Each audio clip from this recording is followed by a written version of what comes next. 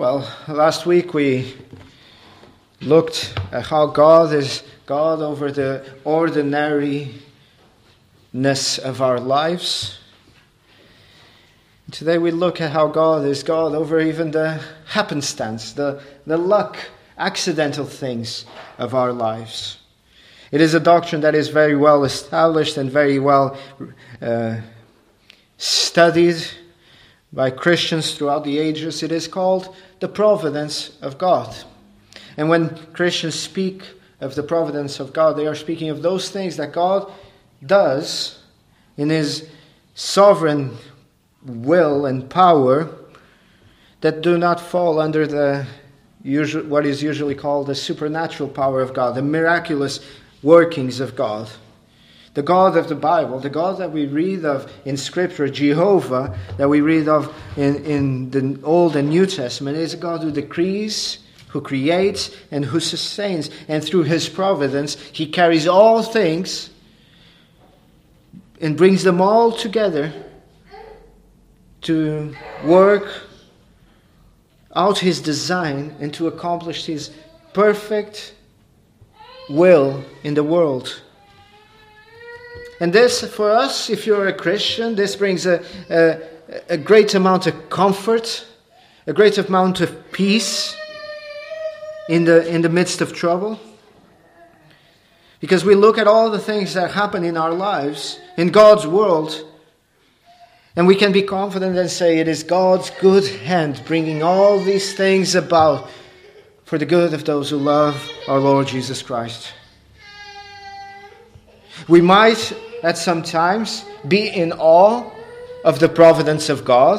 Oftentimes, if we really consider it as the Puritans used to do, from all sides and angles and from downwards, and if we consider we are in awe and in shock, and it is even bewildering and unfathomable to consider the providence of God.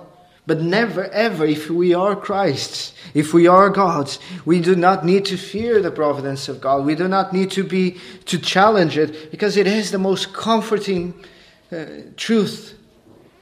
It is the source of all comfort to know that God is sovereign and that He is good. If you know those two things, the world, the devil, the flesh can throw anything at you, and you're still able to say with Spafford, it is well with my soul. It is well with my soul. Let me read to you the definition of God's providence from the Second London Baptist Confession of Faith. It says like this: God, the good creator of all things, in His infinite power and wisdom, upholds, directs, arranges and governs all creatures and things, from the greatest to the least, by His perfectly wise and holy providence, to the purpose for which they were created. He governs according to His infallible foreknowledge and the free and unchangeable counsel of His own will. His providence leads to the praise of the glory of His wisdom, power, justice, infinite goodness and mercy. And brothers and sisters, this passage illustrates verses 1, 2, and 3 illustrates something of this. What do you think when we speak about luck?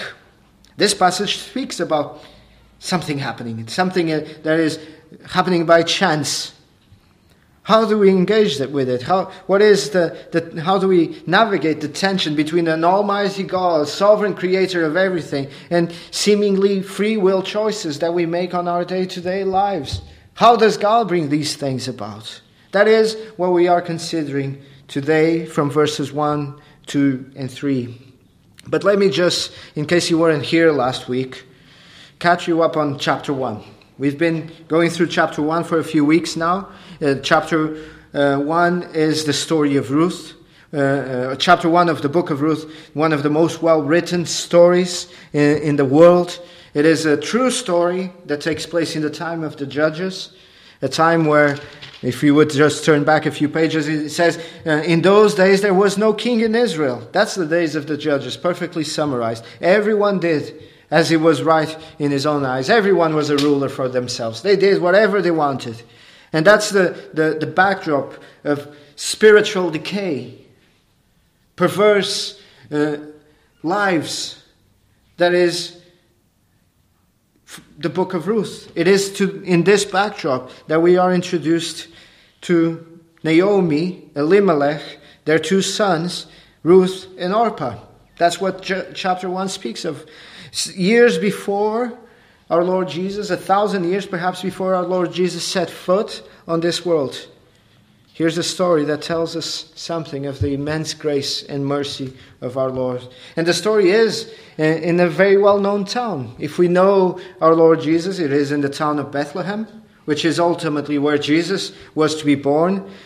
It is a story of an ordinary family. They're not kings, or they're not rich people, they're not affluent family. They're a normal family, an average family, headed by an average man called Elimelech.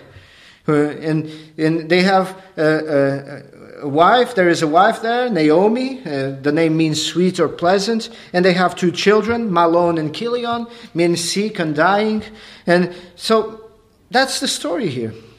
What happens is that a famine comes into the city of Bethlehem, and which is ironic because Bethlehem means the house of bread. And now the house of bread, the city of bread, has no bread. And finally, due to his hard-heartedness and due to his stubbornness, Israel is put under judgment, and Elimelech relocates, rather foolishly, I believe, his family from Bethlehem to Moab, a city about 50 miles away, a city that is in the land of pagans, a land where people sacrifice their children to a god called Chemosh, not the God of Scripture, not Jehovah. And he makes this tragic error of bringing his family along for the ride. And what happens while they are there is that first Elimelech dies. And then the two children take wives, Orpah and Ruth, and they too die. So we see three widows, or we see three deaths, and later on we see three widows. Because when Naomi, three widows making a decision on the road. Because when Naomi hears that God has finally come and visited the people of God in Bethlehem and blessed them with bread, she makes a decision to go back and to take her daughters-in-law with him. Along the way, she realizes that she has nothing to offer to them. So she actually encourages Orpah and Ruth, I would say rather foolishly again, to stay back. Well, look, stay here. I have nothing to give you. I'm empty. I'm bitter. I can give you nothing. Return home. Don't come with me. Orpah does so. And Ruth, in what I believe to be a conversion experience in the Old Testament, refuses to do so. And she commits herself to her mother-in-law, and most importantly, to the God of her mother-in-law and to her people. And that's that wonderful passage that we know that is so often read in weddings. Entreat me not to leave you or to turn back from you, from following after you. For wherever you go, I will go. Wherever you lodge, I will lodge. Your people shall be my people, and your God shall be my God. Where you die, I will die, and there will I be buried. Does the Lord do so to me, and more also, if anything but death parts me from you. So Ruth stayed, Naomi acquiesced, Ruth stayed with her. They come to Bethlehem, and as they arrive in Bethlehem, the city is abuzz. Here's a woman that had left 10 years ago. She left with husbands and children and with money in her pocket, and now she returns a homeless widow, despairing and bitter. And that's what she tells them. Do no longer call me Naomi, sweet or pleasant in Hebrew. She says to those in the city, call me bitter, call me Mara, because I'm bitter. She was a bitter old woman. And that is the end of chapter 1. Emptiness.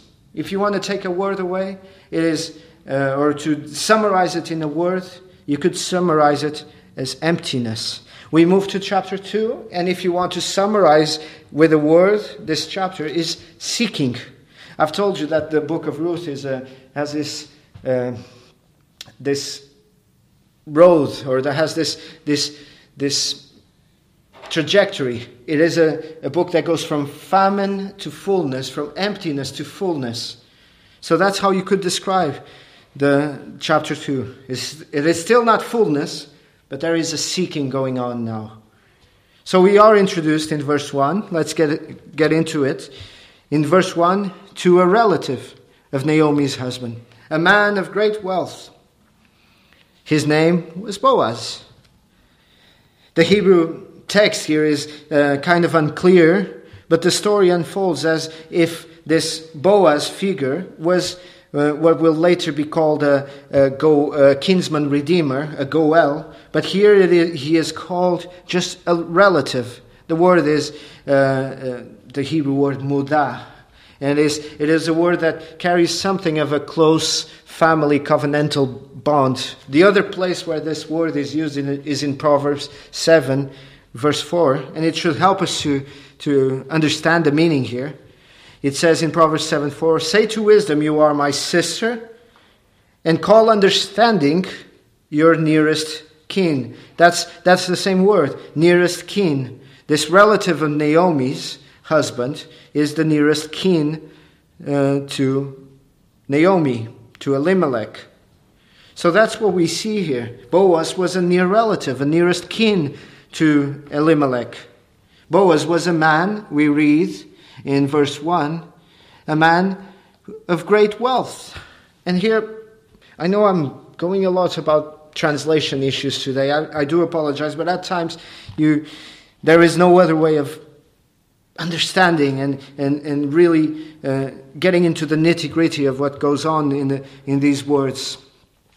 It says that he was a man of great wealth. I'm not too happy with how the New King James translates this. The word literally in this that is given here to Boaz literally means a man of valor. A man of wealth, yes, but a man of valor more, a man of strength.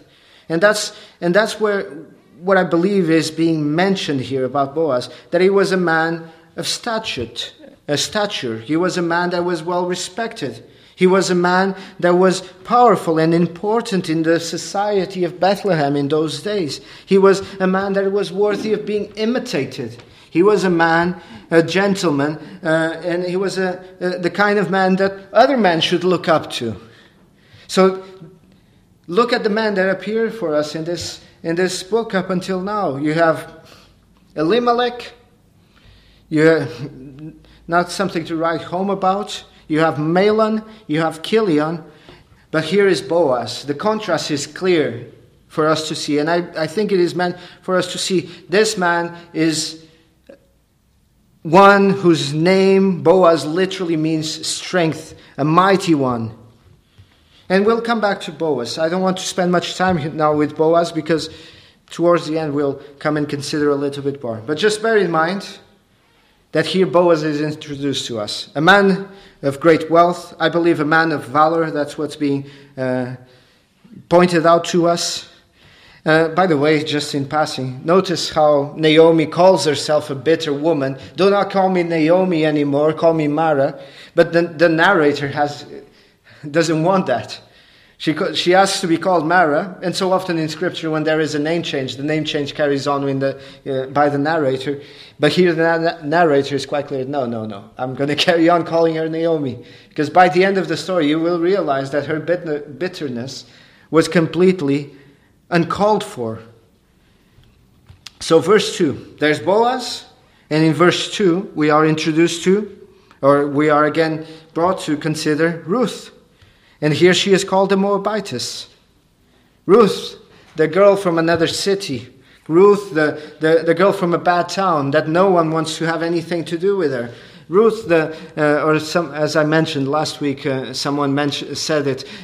She was as out of her place in Bethlehem, as a bacon roll would be in a bar mitzvah. She did not belong there, and people in that town, they knew that.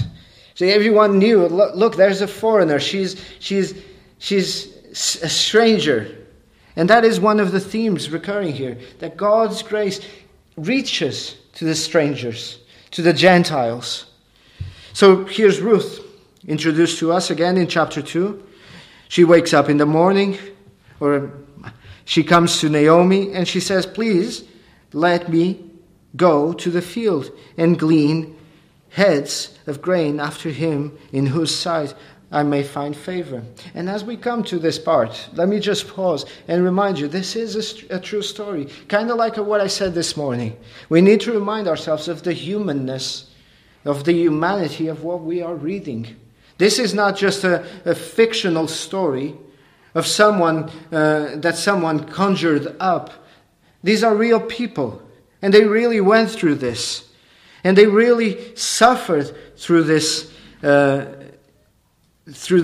ordeal. Real men and real women in real places. Places that we know of even to this day. Bethlehem is still there where it was in those days. It is slightly bigger now, but Bethlehem is still there. And the events that we see in this book will unfold into other events. Later on, one of Ruth's great-grandchildren, named David, the king, he will shepherd his flock in these fields. He will bring his flock to graze on the fields, maybe perhaps even the field that once belonged to Boaz. There will be David taking his sheep through it. The same fields around the same area where the shepherds were on that great Christmas day when our Lord came to the earth. It was in the fields around Bethlehem. One wonders, was it the field of Boaz that they were in? Did God order things in that way? We are not told, and we are not called to speculate or too much on that and to conjecture. But it is important for us to realize that there is story here. There is a real story. It is a story of a woman that was bereft of a husband, that her circumstances were terrible. And I'm speaking of Ruth here, Naomi's as well, but I'm speaking of Ruth. She was bereft of her husband. She was taken to a foreign nation. She was taken to a place that wasn't hers. She had nothing to look forward to. She was broken and broke. She was an alien in a foreign land. But she knew that she had committed herself to Naomi, and she entrusted herself to the providential care of Naomi's God, the God of Abraham, the God of Isaac, and the God of Jacob. And that's who she trusted. And that's why she was there. She comes, I believe this must have been early on, maybe the second day that they were there. The first day we read in chapter 1, and this is in the second day, because they came with not much wealth or any wealth. They came back empty. So the next day, there is one major concern in Naomi's, in this case in Ruth's mind, is what are we going to eat? As she woke up in her bed in that morning in a foreign land, she must have thought about this. Well, no point in being in bed. I better get up and start doing something. And she comes. A mark of respect. She comes to Naomi. She says, let me go out into the field and glean heads of grain after him in whose sight I may find favor. She's looking for favor. She's looking for grace. They've hit rock bottom. And I know some of us, we know what it means to hit rock bottom. If not financially, maybe emotionally. You know what it means to hit rock bottom is when there is nothing else. You know there is nothing else. You've scraped the bottom of the barrel. You've turned it around. You've shaken it some more, and it's empty. You're sure of that. And now you're still left with the need, and you don't know what to do. That's hitting rock bottom, and that's how they were. Nothing. in their lives. They went from a state of fullness to a state of emptiness. They're back in Bethlehem, but there is nothing. They are hungry. They have no food. They have no money. There is nothing there for them. And what does she do? She takes action. Common sense. Sometimes we Christians, we don't like the word, we don't like this kind of taking action. We like to romanticize we'll wait upon the Lord. But part of waiting upon the Lord is acting as well. Is praying and seeking those things that are of common sense. And Ruth displays this common sense. She reasons, probably in her bed in the morning as she wakes up, she reasons, well, no point in being all downcast here. I'll get up and I'll do something. I don't have a husband.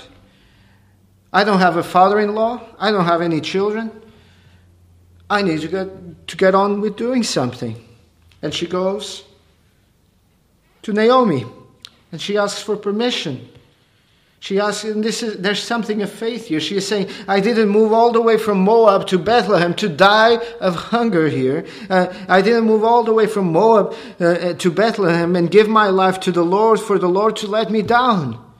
I know the God to whom I have commended myself and committed myself on that day when we were coming to Bethlehem. And I know He will not let me down, so I'll go out and I'll find favor. Or I'll wait to find favor in someone's eyes. That is something of a step of faith. I'm going to go out there and God is going to put someone. God is going to providentially undertake for me and He's going to give me the thing that I need. And there's a mark of respect, as I mentioned. She asks of Naomi. She asks of Naomi if she can go and glean on the fields. What is this gleaning? And let me just, an aside. What is this thing of gleaning on the fields? In the fields. It is not a very respectable work. Let me tell you that. Gleaning in the fields was kind of the Old Testament welfare system, social security system. It worked in a way that when people didn't have anything, God would say to the owners of the fields, well, the fields you have are mine, and I therefore tell you that when you're reaping your harvest, you are to deliberately leave something behind for those who don't have them, who don't have access to food. It's social welfare at work in a great way. It's not handouts. It's not, gather everything, but then save 10% and give it to the state. Let's not get into politics here, but what is leave some work for the less fortunate in society to be able to do for their own good.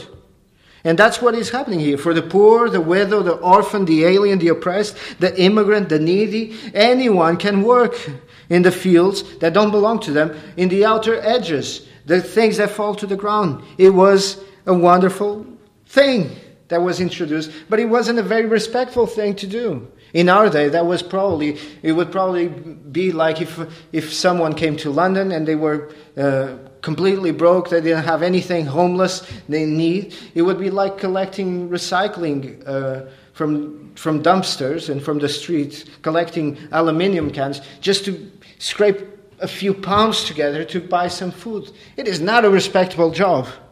But even so, Naomi's Ruth that says, we'll do it. We've hit rock bottom, yes, but we can do something. And in faith she goes. She was willing to work. She was willing to do anything. She was venturing out in faith, knowing, hoping, trusting, praying that the Lord would give her what she needed. Knowing that God will supply her needs. Even before Paul said it, Ruth here kind of in her own actions illustrates the point that Paul says to the Philippians, my God will supply your every need according to His riches in Christ Jesus. And here is Ruth living that out even before Paul said it. Isn't it interesting as well? I hope you find it interesting that Ruth doesn't ask her mother-in-law, have something else planned for me? We're often younger people, and I'm cheekily including myself in the younger people category. We tend to go, I'll you know what? I'll ask the older people what I should do. I'll let them decide. She doesn't come down from, well, I don't know if she had a room upstairs, but she doesn't come to breakfast and go, okay, Naomi, we're here. What are we doing? She doesn't do that. She doesn't do that. She doesn't go, well, I'm waiting for you to tell me what to do. This was your idea to come back to Bethlehem. How are you going to provide for me? What am I supposed to do now? She doesn't say that, does she? She doesn't even ask Naomi to come with her. That's surprising as well. She might have said, look, Naomi, you come and join me. Let's go, both of us. 4 hands are better than 2, right? Come on, I know you're bitter. I know you're all sad there. But let's get on with it. No. She understood that the commitment, the covenant that she had made with Ruth, meant that she would be caring for her. And you might say, wow, that's a stretch of an application, Pastor. Listen to the words of an old Scottish commentator commenting on this passage. If you think I'm stretching the application of this passage, he says this: young persons should be cheerfully willing to bear fatigues and troubles for the sake of their aging parents. A young woman cheerfully laboring for her aged parents is far happier than a fashionable lady spending in idleness and dissipation the fruits of the industry of her ancestor. This is practical, and there is practical instruction here. We are told that Ruth acted in faith, that she was a woman of faith.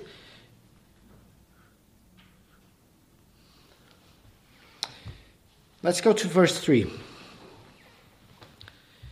Naomi said, "Go, my daughter." We don't know in what tone of voice she said this. Was it a kind of despondent, "Go, my daughter"?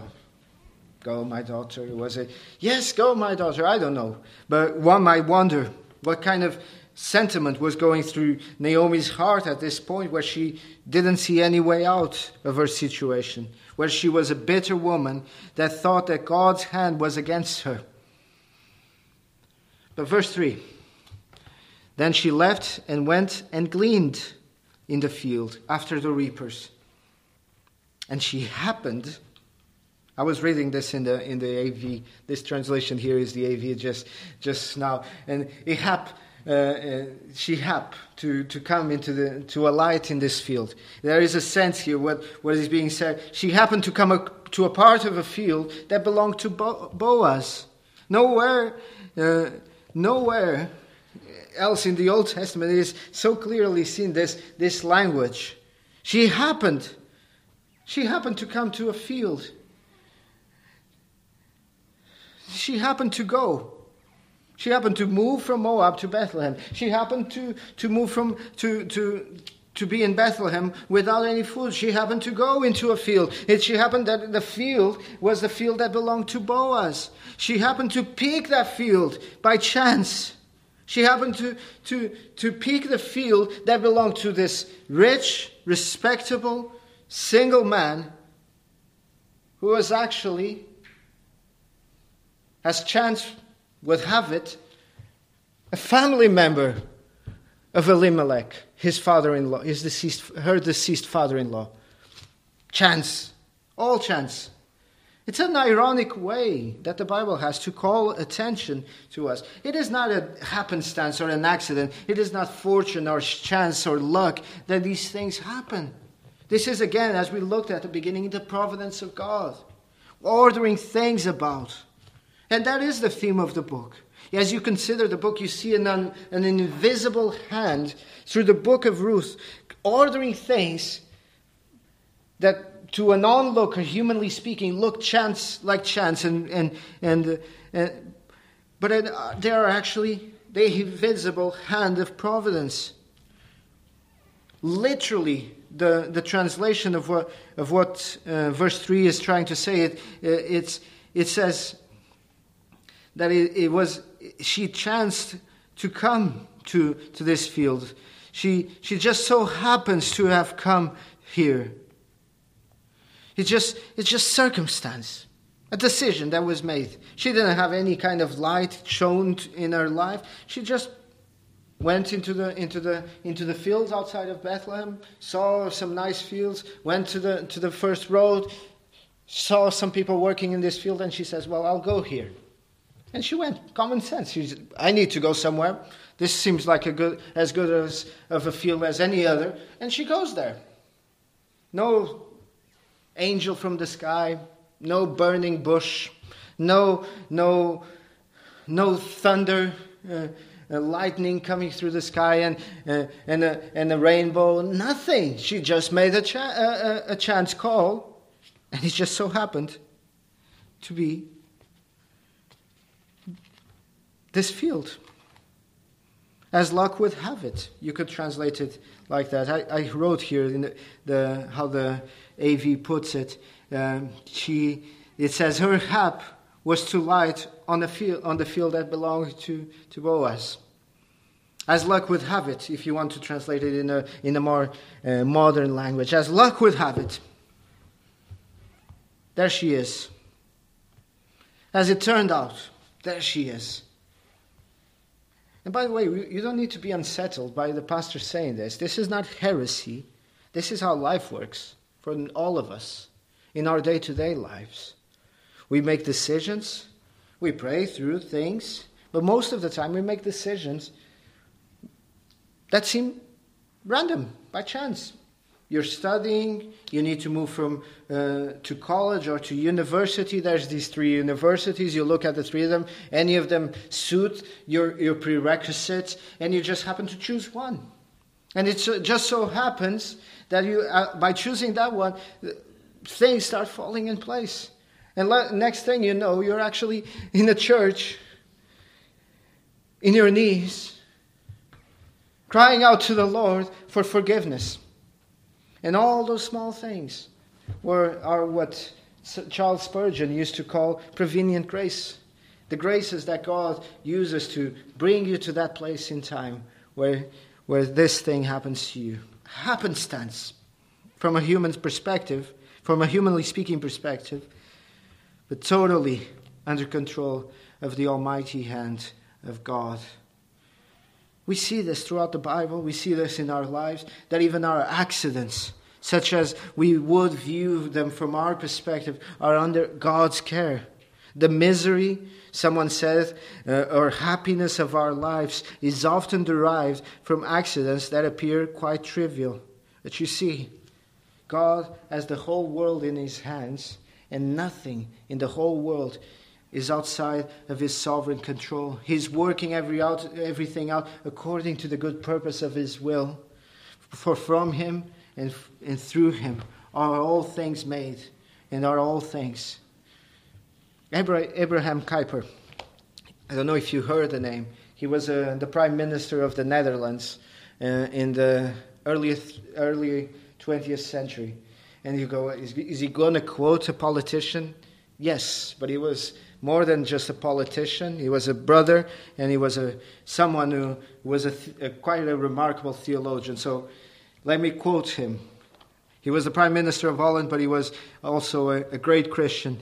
And in his inaugural address, one of his marks, or one of his points in his CV, was that he was the founder of the Free University of Amsterdam, that he founded in 1880.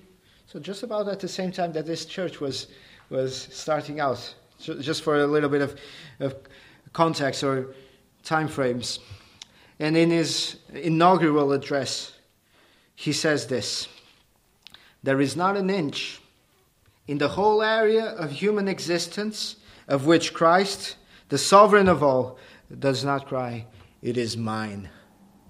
Let me read that to you again. There is not 1 inch in the whole area of human existence which Christ, the sovereign of all, does not cry, "It is mine." There is not a rebellious atom, a disobedient molecule in this universe that is not under the control of God. Do you believe that? Do you know this? Charles Simeon, that wonderful, great preacher, he said to his congregation, "What is before us, we know not, whether we shall live or die. But this we know, that all things are ordered and sure. Everything is ordered with unerring wisdom and unbounded love by thee, our God, who art love.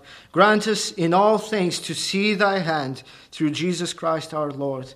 Again, let me read that to you once more. What is before us we do not know, whether we shall live or die. But this we know, that all things are ordered and sure. Everything is ordered with unerring wisdom and unbounded love by thee, our God, who art love.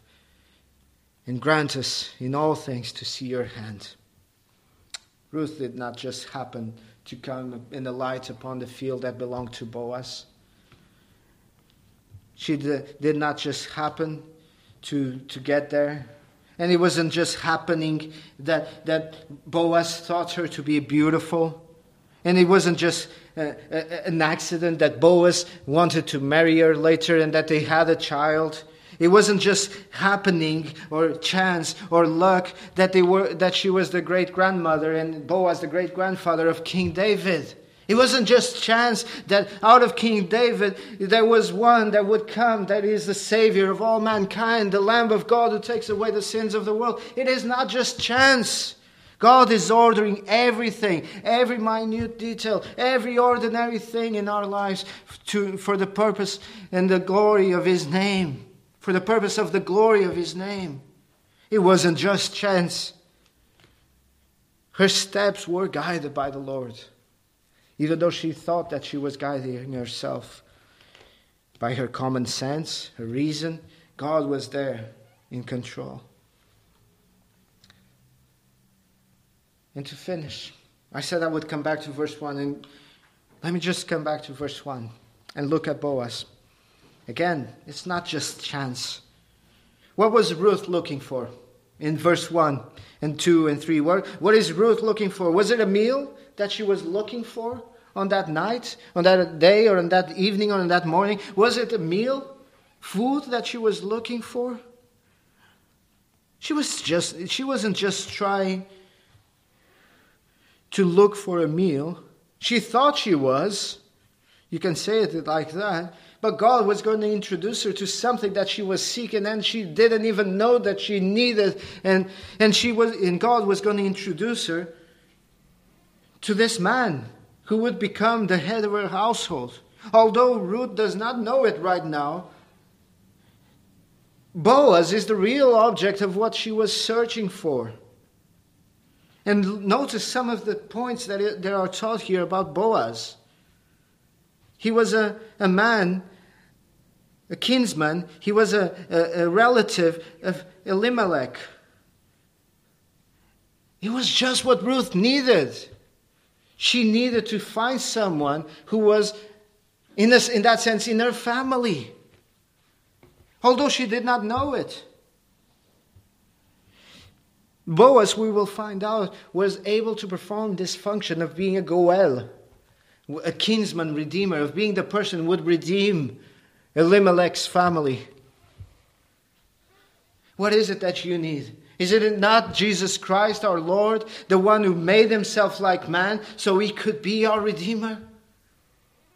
You might not know it, but that's what you're looking for. Or that's at least what you really need. He was a man of wealth, as our translation puts it. He was a man of wealth. Boaz possessed all the necessary things that Ruth needed. If Ruth had come across a poor man, that would be no good for her, would it? She's already poor. She needs someone who can provide for her. And again, is this not a picture of our Lord Jesus? He who was rich beyond all splendor, giving us His riches to us who were poor. He who was perfect and upright, He who had no sin of His own, who had perfect righteousness to give us His righteousness. He who knew no sin, becoming sin so that we might become the righteousness of God. Is that not a picture of what we need? He, Christ, who was rich and completed God's plan to come and satisfy God's justice. Because yes, salvation is free. It is of grace, but it came at a cost. The cost of our Lord Jesus' blood on that tree. He was a respected man. Number 3.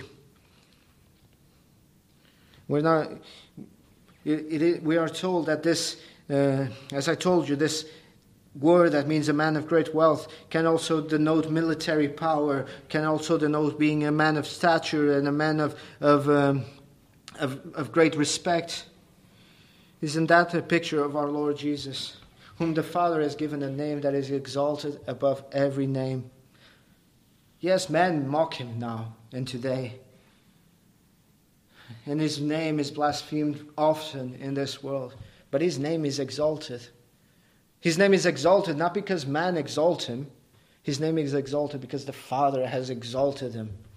And there will come a day where every tongue will confess and every knee will bow in his presence. And that's the Lord, the Savior, the Redeemer that we need. You see, we, like Ruth, we are in this search. We are in this seeking position. Some of us have found it. Some of us have enjoyed of the fullness that is the Lord's. Some of us have moved from the emptiness of Moab and being empty without bread in the house of bread to having received the fullness of God. But I wonder if that is you. Or if you are still in Moab, or if you are in the house of bread in Bethlehem without having really partaken and received of a fullness that the great descendant of Boaz and Ruth is able to give you. Some of us as well, if you're in that situation, I'll tell you, come to Christ. He's able to give you that fullness. He's able to give you rest. But some of us, we might have already been made partakers, but we've lapsed. We've developed this sense of despondency with the things of God. Can we honestly say that we are being fed and that we are growing? 2 Peter 3:18 speaks of our need to grow. 17 says, "You therefore, beloved, since you know this beforehand, beware lest you also fall from your steadfastness, being led away with the error of the wicked, but grow in the grace and the knowledge of our Lord and Savior Jesus Christ." Is this something that you can say of yourself? That you're growing, that you're trusting, that you're resting on Him? I pray that you would be able to say this, because ultimately, brothers and sisters, He is in control. He has promised that those who are hungry, He will never turn away hungry from Him. Those that come to Him for bread, He will feed them. He will no wise cast you out. It is available of the Lord. And that is for unbelievers and for believers alike. Are you hungry? Blessed are those who hunger and thirst for righteousness, because they will be satisfied. And let us trust the Lord. Ultimately, brothers and sisters, this passage is meant to reinforce, to instruct us that the Lord is in control of all things. That yes, sometimes our life may look like a tangled mess of different threads that we cannot untangle, that they seem completely discoordinated. There is nothing there to be seen. But we know, don't we? We know with the testimony of Scripture, with the inner witness of the Holy Spirit, that these things, all these things, work together for the good of those that love Christ Jesus. That behind the frowning providence, God hides a smiling providence, or a smiling face. That it is indeed an entangled mess from our perspective, but from God's perspective, He is bringing about something that is glorious and beautiful, and that all things are good when He does them. That there is not an inch, a speck of dust and of evil and wickedness in Him. Let us never doubt that, even when we are scraping the bottom of the barrel, It's very easy to confess these things, isn't it? When things are going well. I think Christians, we tend to lose track of this. It is very easy to confess the sovereignty of God and the goodness of God when things are seemingly going well in our lives. But brothers, we are called to trust and to say the same thing, even when things are going very, very wrong, or seemingly very, very wrong.